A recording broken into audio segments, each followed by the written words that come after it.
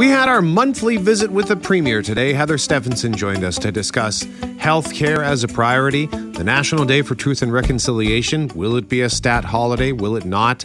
We had a fascinating conversation with an author named Ben McIntyre, who has recently written a book called Prisoners of the Castle, an epic story of survival and escape from Colditz, the Nazis' fortress prison. And it was chaos at a fishing tournament in Ohio after someone was revealed to be cheating. So we had some fun today talking about the times that either we have cheated or the times that we have fallen victim to cheating. And no, we didn't go down the relationship road. I'm Brett McGarry alongside Greg Mackling and Loren McNabb, who is on Connecting Winnipeg this week. We are Mackling, McGarry, and McNabb. And this is the Wednesday, October 5th podcast for The Start.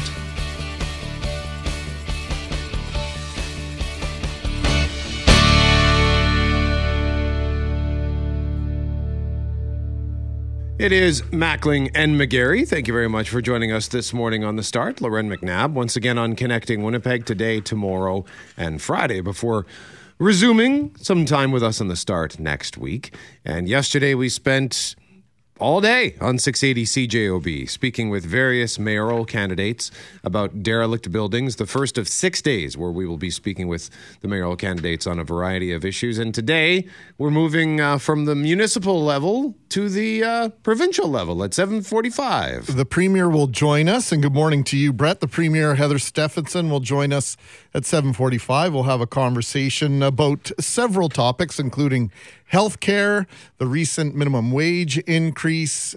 We will ask about the dismantling of the one of two camps on the provincial legislative grounds, and we'll also get into, the relationship between the city of Winnipeg and the province of Manitoba. We'll ask the Premier, how critical is it that the Premier and the Mayor of Winnipeg have a rock-solid relationship, an ability to speak with one another, because so many of the priorities of the city are impacted by either legislation in the form of the City Winnipeg Act or funding arrangements.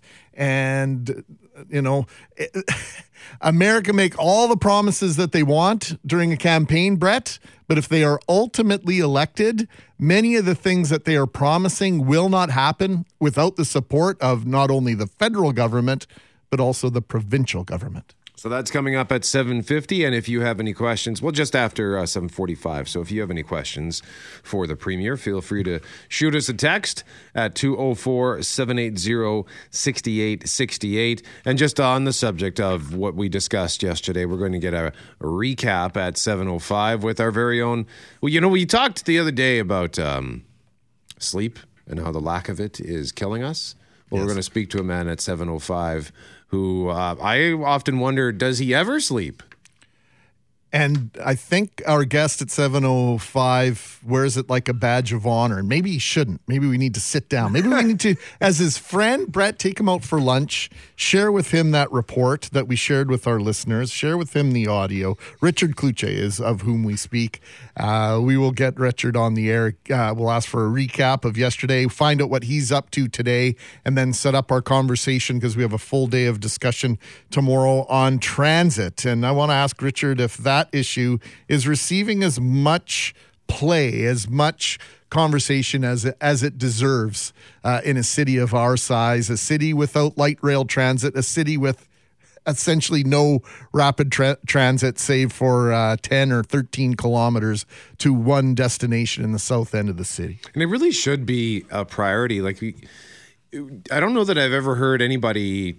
Now, to be fair, it's because I'm in Winnipeg, but have you ever heard of anybody from outside of Winnipeg talk about Winnipeg's transit and how awesome it is? In the same way that someone might say Toronto, they have an excellent public transportation network, which I remember the person I went with said, oh yeah, you'll be amazed. And I thought, whatever, it's just transit. But yeah, I couldn't believe it. Or when I went to Montreal, I enjoyed accessing their public transport. I went to Calgary or Edmonton, everywhere I've been.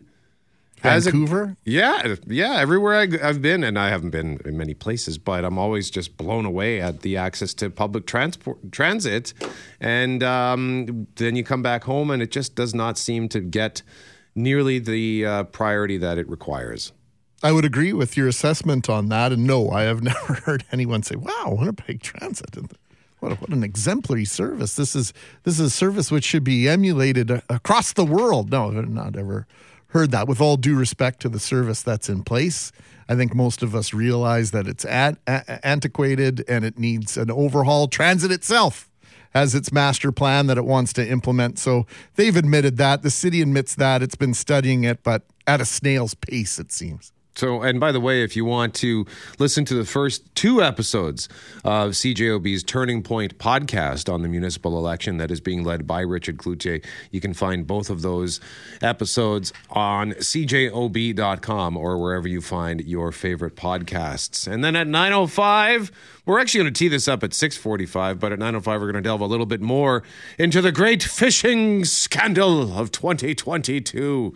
I heard about this the other day. What did somebody line their fish with lead pellets or something? Okay, this is great. I don't know if I've ever seen language like this in a Global News article. This from Michelle Butterfield at globalnews.ca.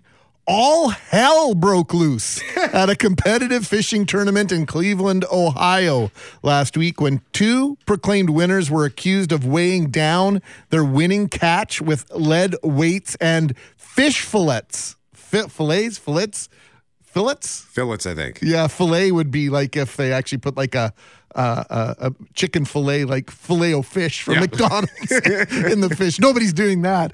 But there's video attached of them actually cutting over these fish and pulling out lead weights out of the belly of these fish. And these fishing tournaments are worth tens of thousands of dollars, sponsorships, cumulatively in the millions of dollars. This is a big, big deal. So just after 9 o'clock, we'll talk to Kathy Kennedy and the rock and roll fisherman, Todd Longley, to find out how big a deal it is and what are they going to do about it. And at 6:45, we're going to tell you how you can win yourself some bomber tickets as it pertains to the topic of cheating.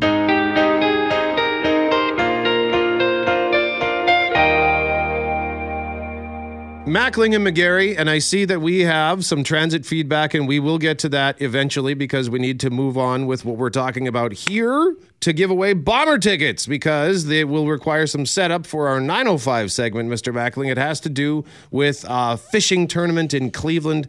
There is cheating, and it's making international headlines. As I read earlier, and I got to read it again, Brett, because it's an excuse to do so. All hell broke loose as a competitive fishing tournament in Cleveland, Ohio last week when 2 proclaimed winners were accused of weighing down their winning catch with lead weights and fish fillets. And there's video evidence which would indicate that's exactly what happened. It was complete and utter mayhem and tens of thousands, if not millions of dollars of ramifications. This is a huge sport, sponsorships, winnings, etc. Literal lead weights in this video being cut out of the belly of fish. So at 9:05, Kathy Kennedy is going to join us to talk a little bit more about this, along with the rock and roll fisherman, Todd Longley. But right now, we're going to use this topic as a springboard for a chance to win bomber tickets for Saturday's game against Edmonton at IG Field. What have you cheated on? Or have you ever been the victim of cheating? And let's just leave relationship stuff out of this because we're not looking to open any old wounds here. But maybe you've cheated on a test, or you cheated in a game, or you cheated at work, or maybe you were the victim. You're playing a game, you're playing it with honor, and your opponent defeated you, but you know they cheated. 204-780-6868. Ross Levitan in for Cameron Poitras. How about we start with you, sir? Yeah, you know what? Initially, I thought when I lowered the basketball net in my driveway so I could dunk, that's probably right up there. But that's not cheating. Well, that's why you can lower it. I mean, when I then tell everybody at school that I can dunk, I think that might that's the difference. That might be an issue. But you know what? People are probably going to chirp me for this one too. But in those video games, I don't have too much patience. If I get stuck even for 5 minutes, I'm going online. I'm searching what I have to do to get to the next phase. The cheat code. Yes, sir. Okay. So when you go online, are you looking for like actual cheat codes, or are you just looking for strategy guides or some guidance? Yeah, it would be typically strategy guys back when I was more into the video games. Now I'll just play GTA with my buddies. So you want to get the unlimited ammo, really have some fun out there. Yeah. I don't know if that's cheating. Mackling, your boys play lots of video games. Do they use any cheat codes, or is it just all sports games? Yeah, it's all sports games. But I know they go online and they look at, the different tapping patterns and stuff that you can employ in order to make your moves a little bit better. I think that's just coaching. Yeah, like I used to have a subscription to a magazine called Nintendo Power, and they would release occasional strategy guides where the entire magazine was just how to get through this whole game. They did Super Mario Brothers 3, they did Ninja Gaiden 2, they did Final Fantasy. Without those strategy guides, I'd been lost. There you go. I think that's just using the information that's available to make your experience more enjoyable. Ross, you're off the hook. All right, no punishment for preparation then. Good stuff. And, of course, there's the classic Contra code. I bet you Jeff Braun might be... I'm putting you on the spot, Jeff, but do you remember the Contra code for Nintendo? Up, up, down, down, left, right, B, A, start. That is unreal. 30 lives. What's your cheating story, Jeff? My friend Shice and I stayed up till 8 a.m. one night finishing Contra using that code right there. It was one of the most exciting nights of our childhood. In one of, an escalating number of ways I'm turning into my father, I now do this thing where if we're playing cards or a board game with the kids, that type of thing, I'll cheat not to win, but to lose, just either to make the kid feel good about winning or to just, get the game over with so we can stop playing it eventually, that sort of thing. So when I was a kid, I knew when my dad was doing it too. I was like, you are tanking on purpose to help my little sister win. And it was just infuriating, but now I find myself doing it. So what are you going to do? Oh, look at that. How it comes full circle. Jeff Forte, what about you? I remember when I was 10, I was playing Monopoly with my cousin, Robin, and remember, he had all the hotels and the houses, and I didn't. So every time he had his back turned, I'd go to the bank, and I'd slip some, it was the $100 and the $500 bills. I was trying to slip those, and I would shove them into the cushion of the couch so he wouldn't know I had them.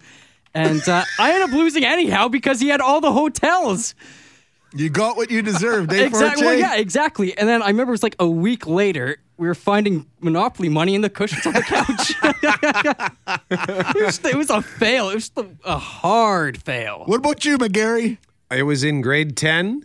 We were approaching our math exam, and one of my buddies, and I was in the top shelf of our class for math. I was once upon a time quite good at the maths. And so one of my classmates decided that he was going to try to take advantage of that, but he was quite honest about it. He came to me well ahead of the exam to hatch a scheme. He's like, can I cheat off you on the exam? And I thought, he was a friend. And I thought if he can pull it off, then sure. So we sat beside each other in the exam, and I allowed him to cheat off of me, but we got busted because one of the answers we had was wrong. We both had the wrong answer, and no one could figure out how we came to that answer. It was one of those things where I don't know what I did. And when I looked at the exam again, I tried to recreate it.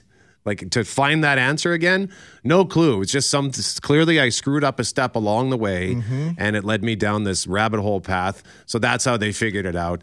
They made us both rewrite the exam, although apparently after I rewrote it, the vice principal said thank you. Someone later told me that he just took my exam and threw it immediately in the trash, because it was just essentially a ploy to get my buddy Brian in trouble. Your mark probably went up. They didn't even second time. No, I think they just gave me the grade that I had the first time around. So 204-780-6868. What have you cheated on, or have you ever been the victim of cheating? And again, let's just leave relationships out of it, because that's certainly not a scar I wish to reopen. LOL on the air.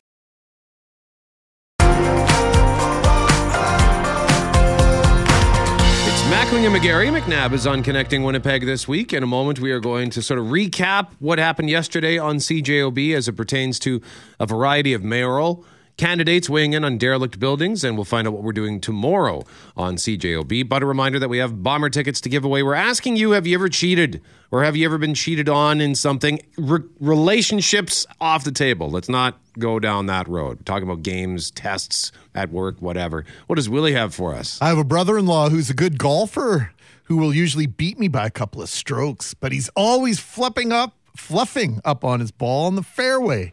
Or if his ball goes into the bush and you know it's way deep, he comes out with it, says he found it.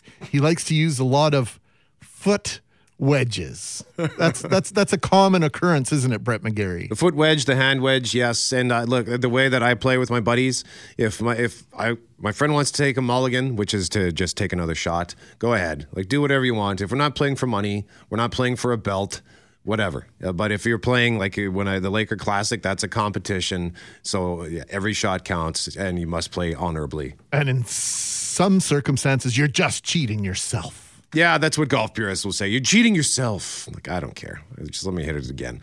But 204-780-6868 for a chance to win those tickets. We'll pick a winner at 9:15. Now, 3 weeks from today, we are going to learn who the new mayor of Winnipeg will be. And here on 680 CJOB, we had all of the top 8 candidates on our various shows throughout the day discussing derelict buildings and their impact on our city. Richard Cloutier, co-host of The News, joins us now. Morning, Rich. Hey, good morning, guys. Can you summarize in 90 seconds or so what you heard yesterday, not only on your program, but throughout the day? I won't take that long. I heard some candidates who said, yeah, we'll fix the problem without a whole lot of depth. I heard some depth from some other candidates.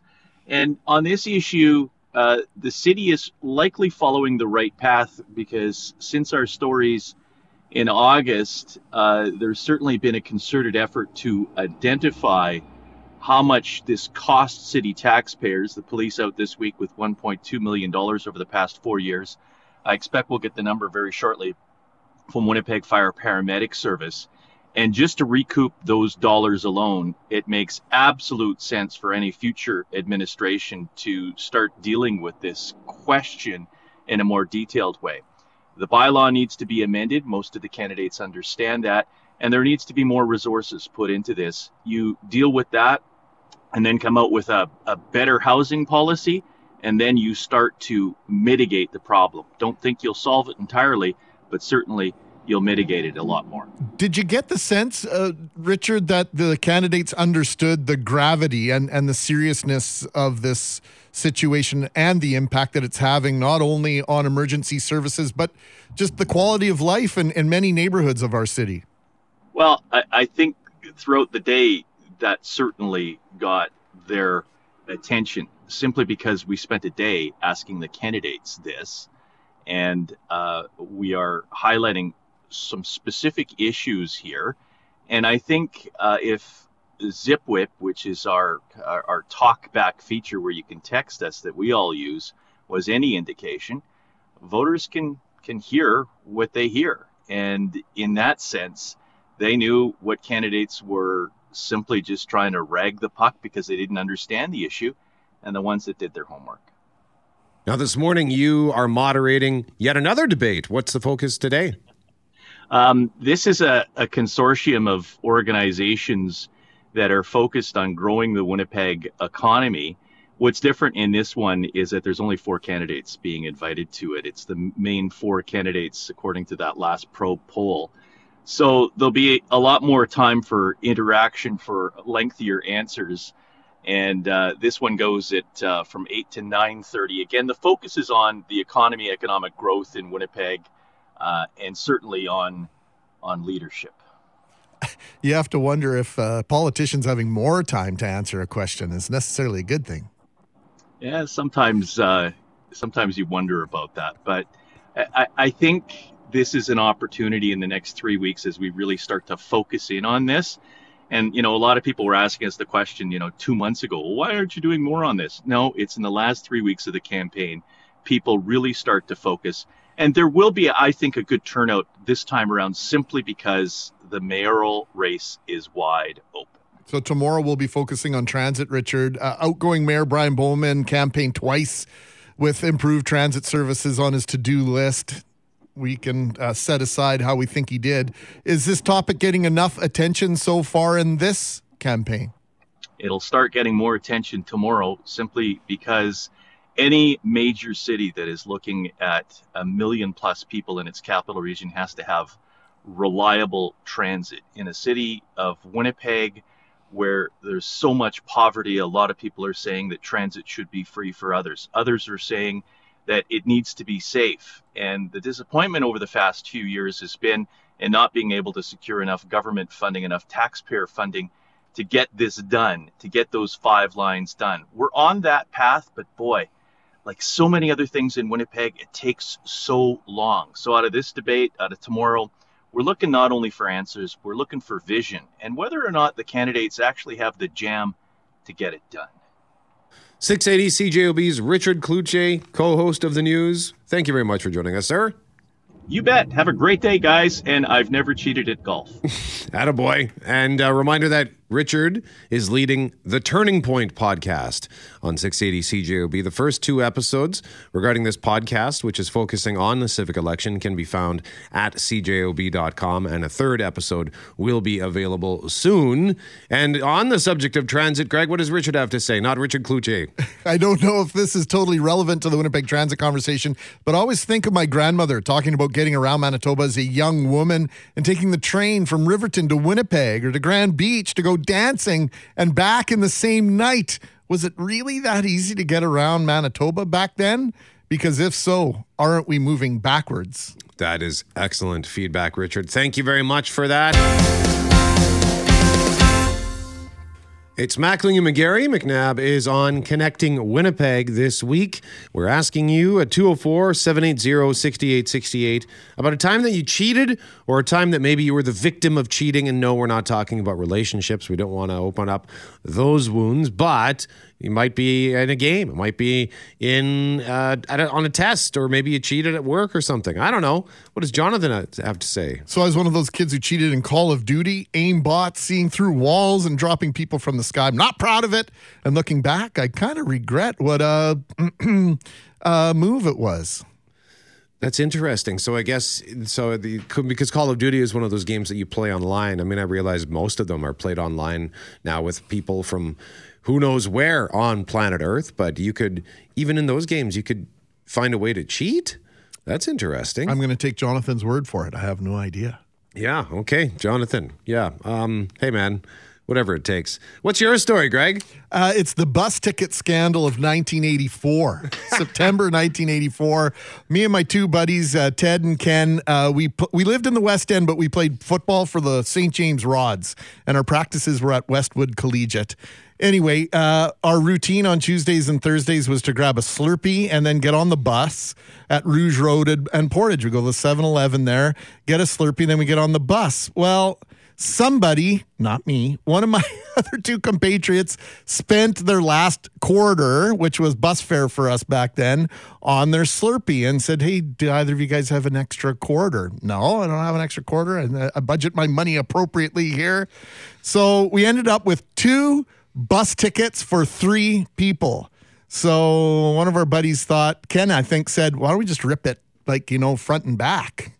And so we ripped it like that. The bus came along. We jumped on. We put in our quote unquote 3 bus tickets. Got to Westwood Drive, which is basically 200 meters down Portage Avenue. The bus made a turn back into Westwood. We went to ask for 3 transfers because we were on the wrong bus. The bus driver says, I give you 2 transfers because you gave me 2 bus tickets. That led to a 10-kilometer walk home back to the West End. 204-780-6868, a time that you cheated at something, or maybe a time where you got hosed by a cheater. Once again, we're not talking about relationship problems. We'll pick a winner for the Bomber tickets at 9:15, and in our next half hour, we'll give away some tickets for the Tenors, and Premier Heather Stephenson joins us at 7:45. It's Mackling and McGarry. McNabb is on Connecting Winnipeg this week, but we do have another M. How about Manitoba? As in, it is time now for our monthly visit with the Premier of Manitoba. And we welcome back to the start Premier of Manitoba, Heather Stephenson. An early happy Thanksgiving to you and yours, Premier. Same to both of you. So, everyone else out there. Absolutely. So this Thanksgiving weekend marks 2 years since what ultimately became Manitoba's first genuine battle with the COVID-19 pandemic in terms of hospitalizations, at least, Premier. We know the people inside the healthcare system are leaving their respective positions or leaving the province for elsewhere at a concerning rate. I've got a two-part question here. The first one's maybe a little easier than the second one. Can we agree the system is not working as any of us would like to see it work? You know what? This is something that is not unique to Manitoba. The pandemic was something that happened all over the world. It is the challenges with respect to healthcare workers is, something that we're seeing across the country. It's something that I'm talking to, obviously, my counterparts across the country about, the federal government as well. We need to get more healthcare workers working, in the system. And obviously, we're working towards that. You know that we have already announced 400 new seats for nurses in our post-secondary education system.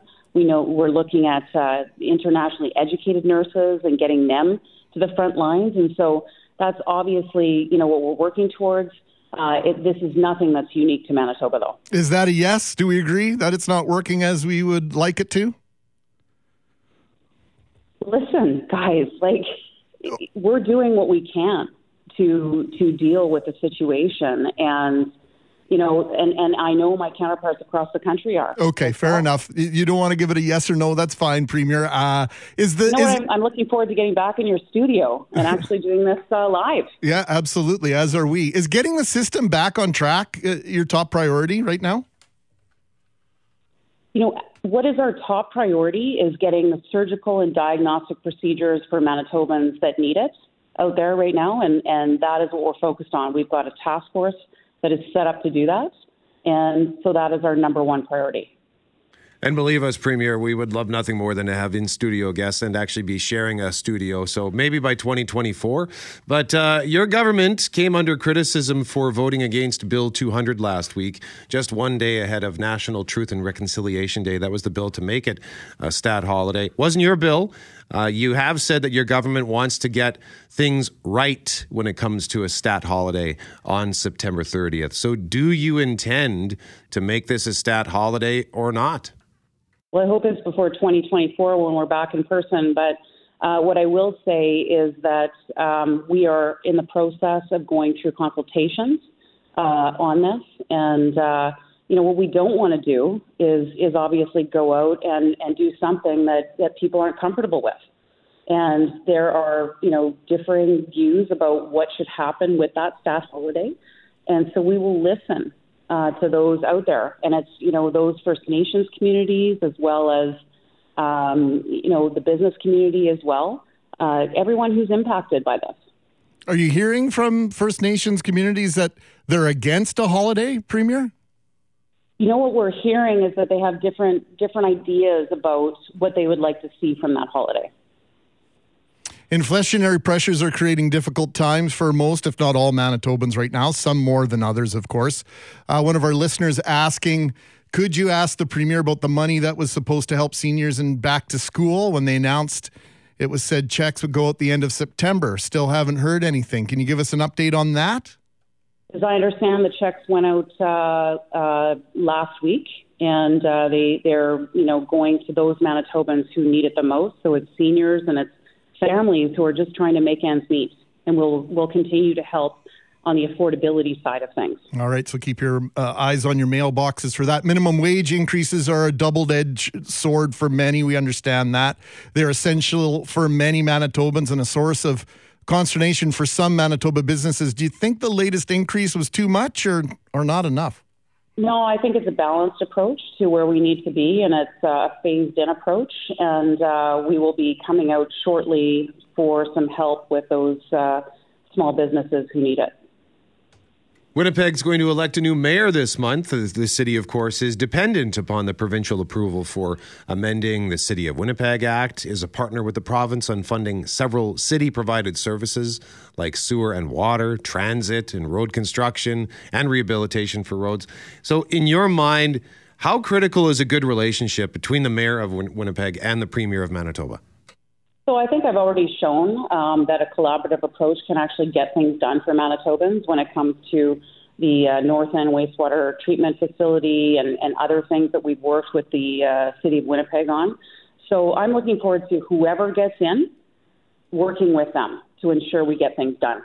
Yeah, there's a long list of things and a long list of priorities, and some of the candidates saying if they get in, they're going to have to make some changes. So it's good to hear that you're committed to a solid relationship there. Yesterday, Provincial Conservation, Premier, and Winnipeg Police removed a protester encampment on the north lawn of the Legislative Building. That has many wondering about the long-term camp on the east side of the Legislative grounds. What's the future of that encampment? So again, we make the laws, and the police enforce those laws. So we'll leave that up to the police officers to as to what they're going to do with it. But the number one priority for me is safety. There are people coming in, there's schools coming in, children coming in and out of the legislature. I want to ensure that they're safe coming in and out of the legislature. I also want to ensure that it's safe for those who are working in the legislature. So that is, again, our number one priority. But so in the meantime, you're saying that until the police decide to act on that camp, that it's going to be there indefinitely? Well, again, we make the laws and the police enforce the laws. Premier Heather Stephenson joining us live on 680 CJOB. Madam Premier, thank you for this. Great to be with you guys. Hopefully in person next time. Take care. Okay. Thank you very much. That would be nice to have an in-studio guest, but got to get GMAC in the studio first, and then hopefully Loren as well.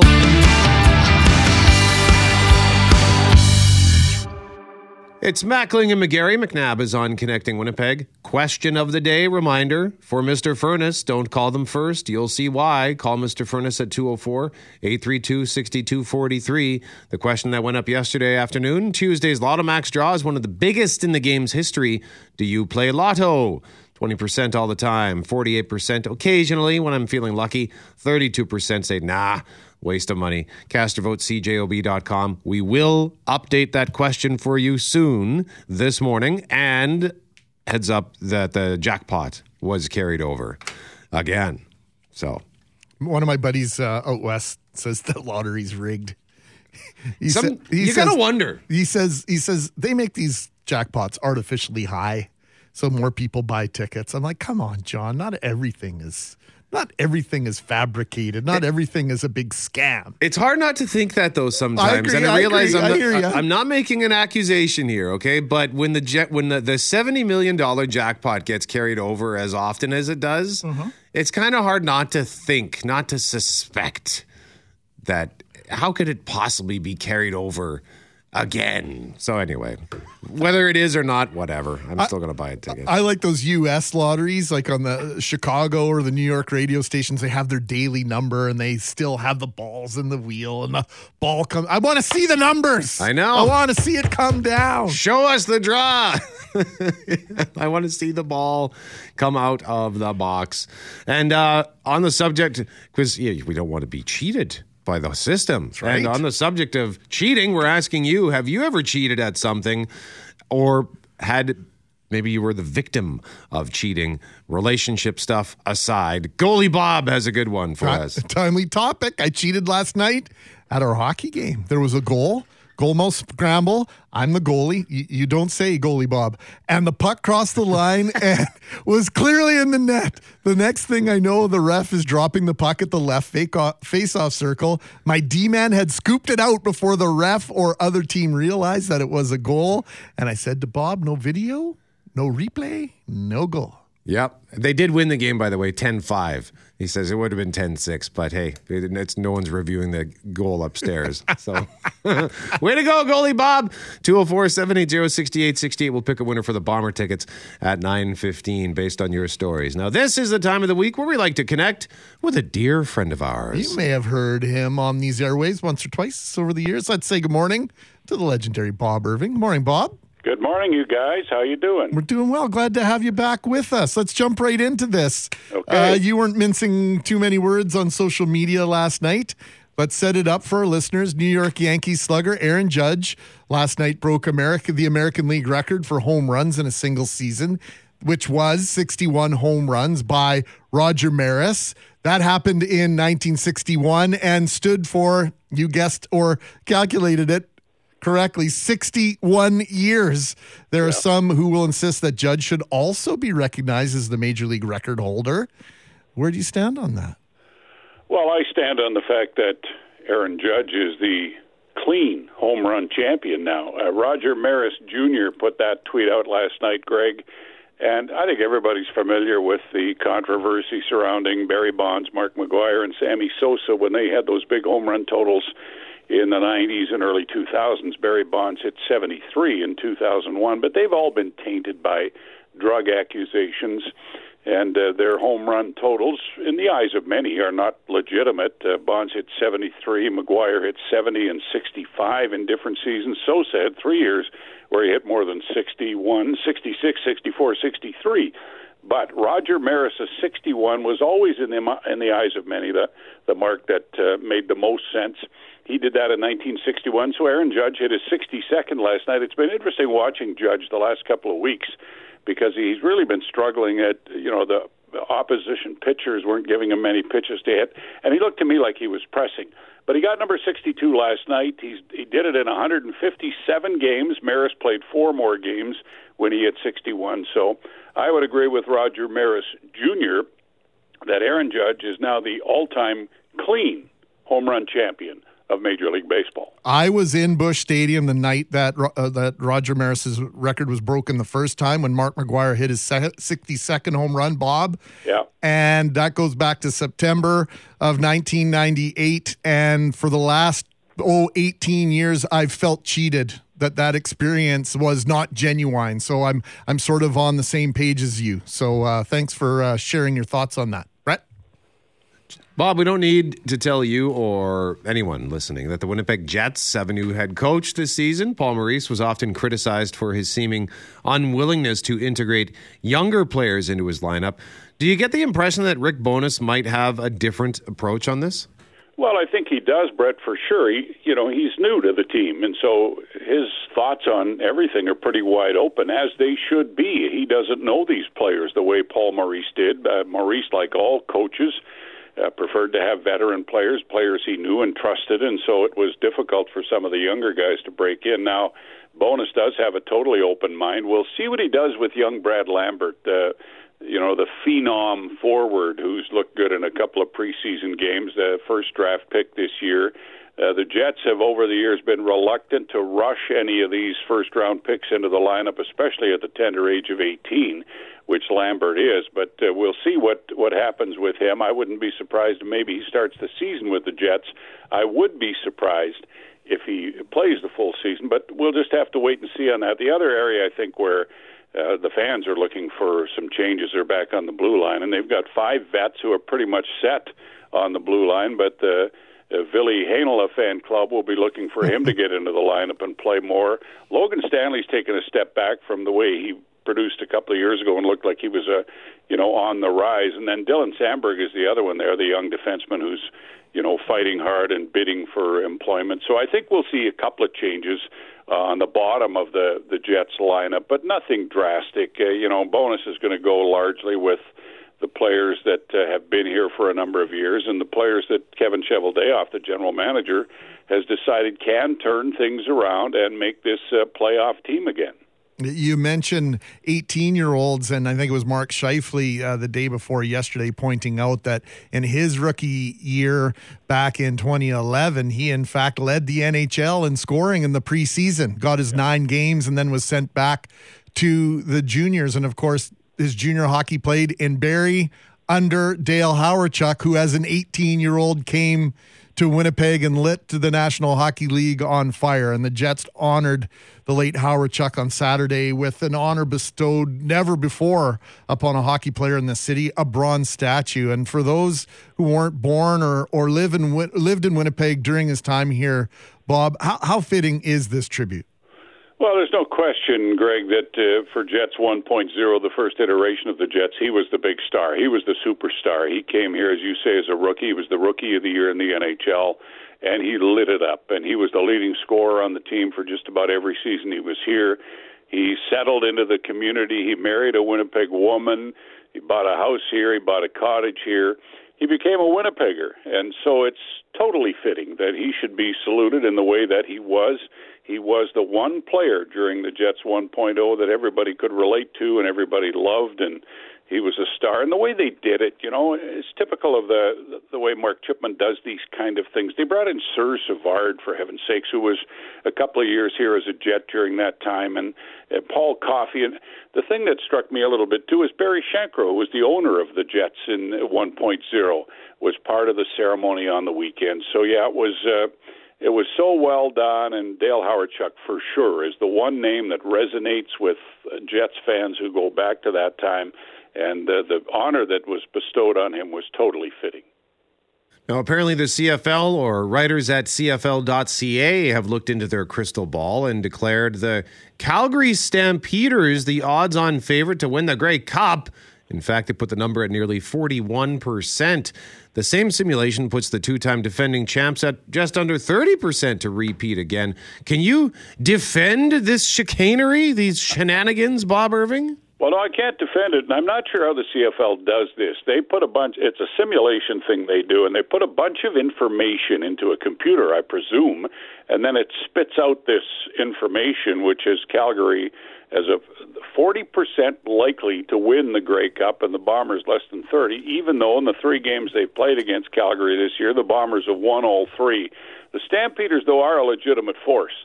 I've been saying this all year. They're the one team that I think is the biggest threat to the Bombers winning the West again. And my guess is, and I think it's entirely likely, that the West Final will be here with Winnipeg playing Calgary. So if I'm a Bomber fan, the Stampeders worry me, but how they could be chosen as the favorites to win the Grey Cup when the Bombers are 13-2 versus 10-5, have beaten them 3 times this year, is just a wee bit surprising, and I know it drives Bomber fans right over the bend. So the final answer will come on November 13th in the West Final, and there'll be no chatter about Calgary after that date if the Bombers come through, as I know their fans hope they will and expect them to. That'll be the real deal. No simulations. I have one word to that simulation. Pshaw, Brett McGarry. Pshaw. Yeah, that's a good word. And the Bombers have beefed up. They acquired Alden Darby yesterday. They signed Keon Adams, a defensive end who's had some good games in the league this year. So, they're layering up a bit on defense to make sure that when that West Final, and I'm talking about the West Final on November 13th in terms of a game the Bombers will be hosting. Now, they haven't clinched first place yet, but if they beat Edmonton on the weekend and BC loses, that will give them first place. So I fully expect the West Final will be played here on November 13th. Bob Irving joining us live to chat sports. Bob, always a pleasure. Thank you, sir. Nice chatting with you guys. It's always fun to talk about sports. I have an interest in that. Just a little bit, hey? Just a little bit.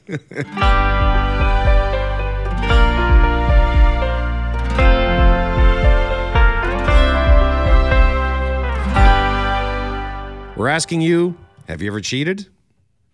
Not in a relationship. That's no fun. But what does this listener say? Well, it's an anonymous text, Brett. My children call this cheating. I call it being creative. You be the judge. When traveling through Pearson this spring in Toronto and looking at the massive security line, I decided to try the Nexus line. I do have a card, but it expired during COVID. I walked up to the security person. There was no one in line, and showed him my card covering the date with my finger. He barely looked at the card and waved me through. Got through the security line in 10 minutes. Sneaky Pete. So we will give away the Bomber tickets in our next segment, and we have a reminder that we gave away a 4-pack of tickets for Boo at the Zoo. Bernie Harder, congratulations. Enjoy that. Now, the reason why we're talking about cheating is because this fishing tale is so large, we need 2 guests to discuss it. It's a scandal rocking professional sports, Brett. All hell broke loose at a competitive fishing tournament in Cleveland, Ohio. This from our story at globalnews.ca. When 2 proclaimed winners were accused of weighing down their winning catch with lead weights and fish fillets or fillets. 33.91, your new leaders But tournament director Jason Fisher thought something smelled fishy. Runyon, as it turns out, had failed a polygraph, a lie detector, after a tournament last year.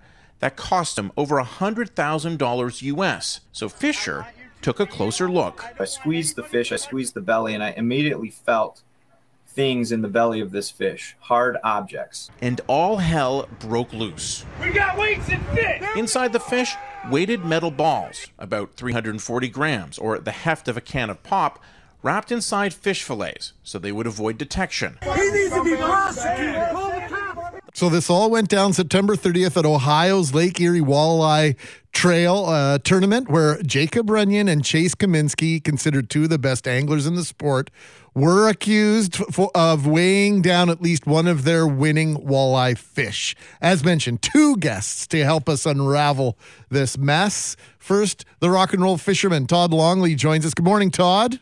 Good morning. How's it going? We're doing okay. Can't wait to hear your take on this. And our colleague, Kathy Kennedy, KK. This has been a huge topic of discussion for folks in your circle for several days now. What's being said?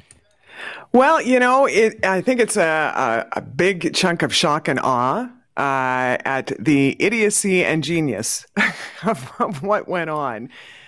Genius in the fact that putting weights into fish, never would have thought of that. And there were several people that I spoke to in the last couple of days who said the same thing. Wow, putting a weight in a fish. But then if you're going to do something like that, to make it so egregious, where a fish that, was supposed to weigh maybe 4 or 5 pounds and all of a sudden is tipping the scales at 8 or 9, where it's so blatantly obvious something is going on, well, some idiocy going on there.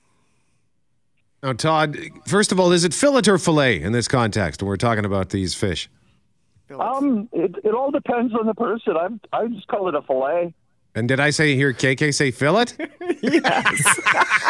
Okay, good. So my confusion on that is warranted. Because we heard in that global story, fillet. And so, Todd, tell us about these tournaments and what's on the line. Pardon the pun. Excuse me. It's not uncommon that people are cheating. In Manitoba, just in the wintertime, there was a team that were fishing in an ice fishing derby, and they weren't pinching their barbs, and they got busted, and they got disqualified.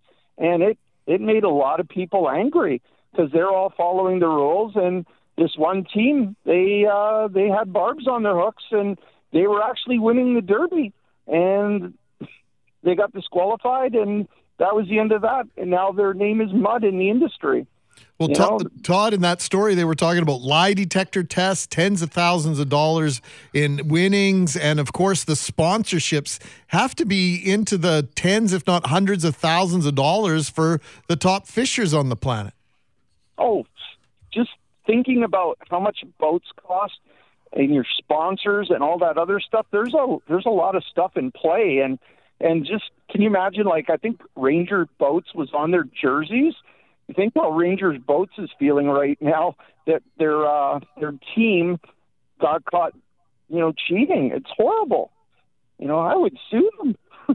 Well, I wonder where that goes next, KK, because video embedded in our story clearly shows they cut open these fish on the dock as dozens are looking on, and you heard the reaction in the audio that we played. Pretty tough to deny this one. The Runyon guy just stood there; he had nothing to say. Well, and the other guy, when they were trying to leave, ended up getting locked in his truck as he was circled by very angry tournament anglers, and rightfully so. Again, I've been, for the last couple of days, working at a hunting and fishing show. Todd, I'm at the CSI show. You know what that's all about. And talking, with lots of other anglers across this province, they were all saying, that these guys were lucky. If something like this happened in Canada, there would be a scolding and, name would be mud. But down in the U.S., that's a whole different ballgame, right? They have some different kind of rules down south. So these guys are lucky that they got away with their lives. I think they can carry guns out there. Well, that's, I didn't want to say that. So Pardon me, but yeah, these guys are very, very lucky. And further to Todd, and talking about cheating stories, there have been a few in this province as well, and neighboring Ontario, and a lot of them have to do with hidden live wells. And that is where people are pre-fishing. Come on. They're catching their monster fish. They're storing them away in their hidden live wells. And then when they come to the dock to weigh them in, well, look at that. They're in the regular live well. Oh. Well, they also have cages that what they do is they'll go pre-fishing, and they'll have a cage attached to a rope, and there'll be like a little Coke bottle on the top or something. Or in this case, a Pepsi bottle. I work at Coke. Anyways, they'll put the fish in the cage, and when the tournament starts, they'll go to this cage, and they'll grab all the fish out of it that they stored in there, and then put them in their live well, and then they'll go back and weigh them in. There's a lot of cheating going on. This is horrifying. I think we're going to have to dig deeper into this story with the two of you. Kathy Kennedy, thank you, friend. Thank you. Rock and roll fisherman Todd Longley, as always, we appreciate you. And Gary Sleepy Beefaroni slams the door on this conversation with this, Brett. It's not fillet or fillet, it's fillet, as in fillet with weights. Seems well named. All right. Thanks, Sleepy Beefaroni. Thanks, KK. Thanks, Todd.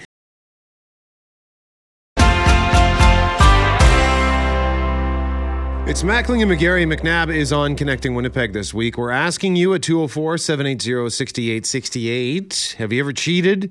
Have you ever been victimized by cheating? We don't mean in the relationship. We mean just, maybe you're playing a game with somebody and you got hosed by their cheating ways. What does Kevin say? A few years back, a pro cyclist got caught with an electric motor in the frame of her bike. They now scan bikes before the race with an iPad that can see through the frame. Oh, Chris saying we were talking about the reason why we're talking about cheating is because of this fishing scandal, this tournament scandal in Ohio. And Chris says, I thought I was going to get some professional chess talk on CJOB today because chess has a cheating scandal going on right now too. The former world champ Magnus Carlsen abruptly pulled out of a tournament recently after losing to an opponent he's accused of cheating.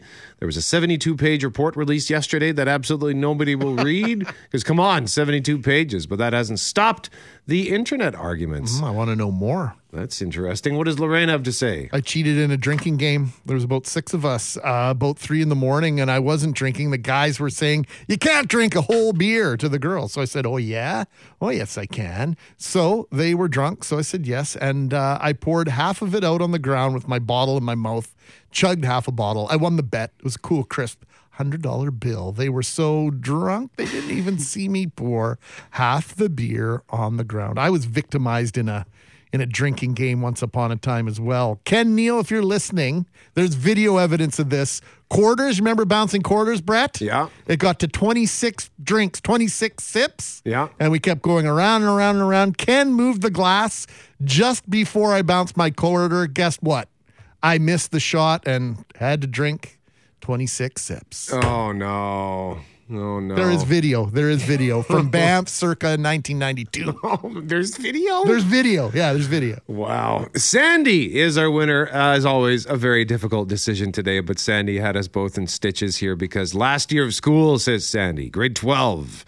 A few of us were on yearbook committee duty, and one day we stayed after school to work on the yearbook, and we were in the office area using some of their supplies and came across some papers for the secretary to copy. Math 300 and Physics 300 tests. Well, we all got copies distributed to our classmates. The whole class did extremely well. Teachers never did figure out why.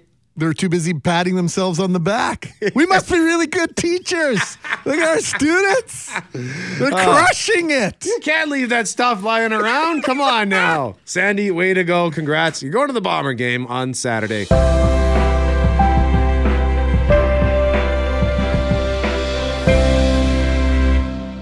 We said a couple weeks ago we were probably going to get access to a host of tremendous authors through the Winnipeg Writers Festival over the course of the next few weeks. And when we got wind of this next topic, we had to pounce. World War II historian Ben McIntyre has launched his latest book, launched it last night at McNally's, about a prison break from a Nazi prison. Yeah, he is the best-selling author of many books, Brett, including The Spy and the Traitor, Operation Mincemeat, A Spy Among Friends. He's also a writer-at-large for The Times in the UK and is offering a surprising new narrative of one of the history's most famous prisons and a remarkable cast of POWs who tried to relentlessly escape their Nazi captors. The new book is called Prisoners of the Castle, an epic story of survival and escape from Colditz, the Nazis' fortress prison. We say good morning to Ben McIntyre. How are you this morning, Ben? I'm fine, thank you. It's great to be joining you. Well, we appreciate your time immensely.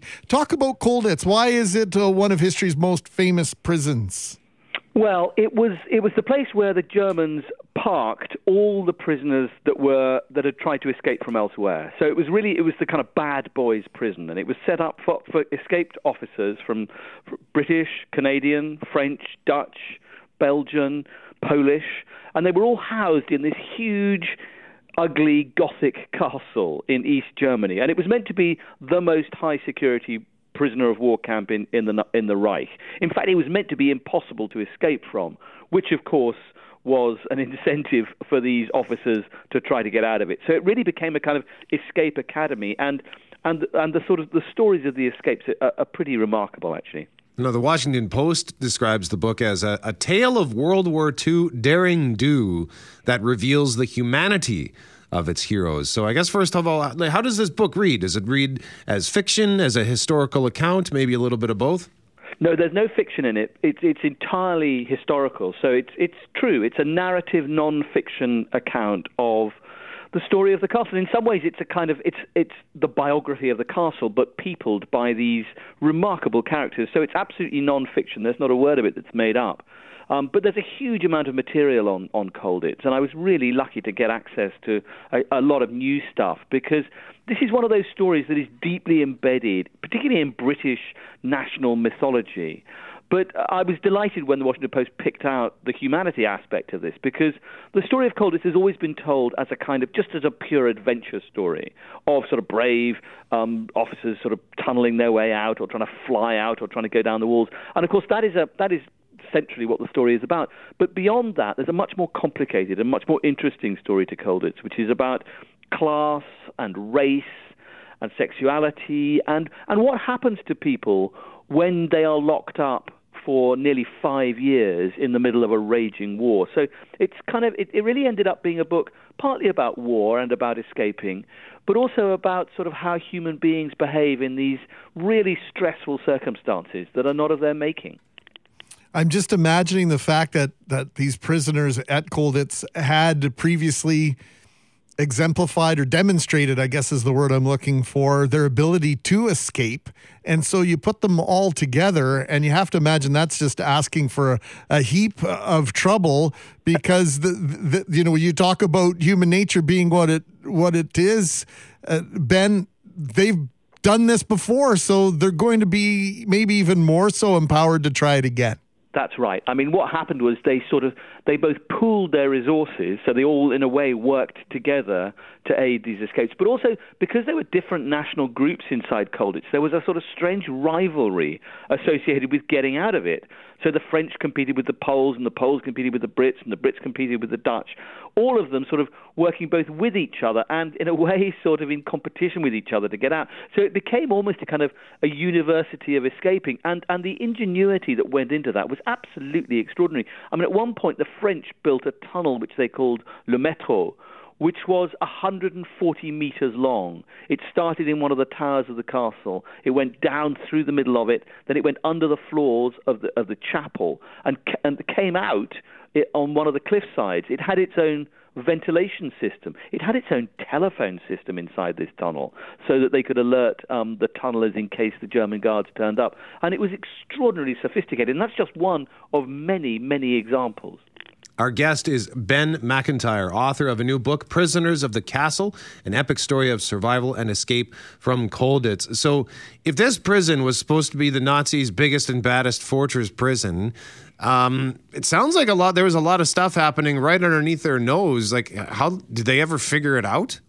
Well, yes, it was a sort of game of cat and mouse because there was a very clever, rather brilliant German security officer running Colditz, and every time there was an escape or an attempted escape, he would plug the hole. So, every time there was a tunnel, he would close it up. Every time someone tried to climb out of one of the windows, he'd make sure it was boarded up. So it became harder and harder to escape from Colditz. And although there were dozens of escape attempts, I mean, at one point, escapes were happening or attempted escapes were happening at the rate of one a day. But actually, getting out of Colditz was one thing.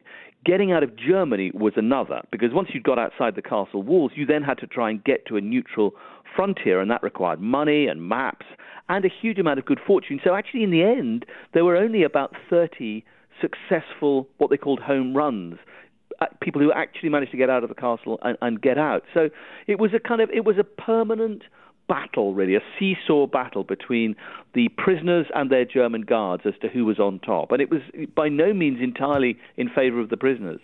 How did you gain access to all these declassified papers, these archived the papers, never seen before photos?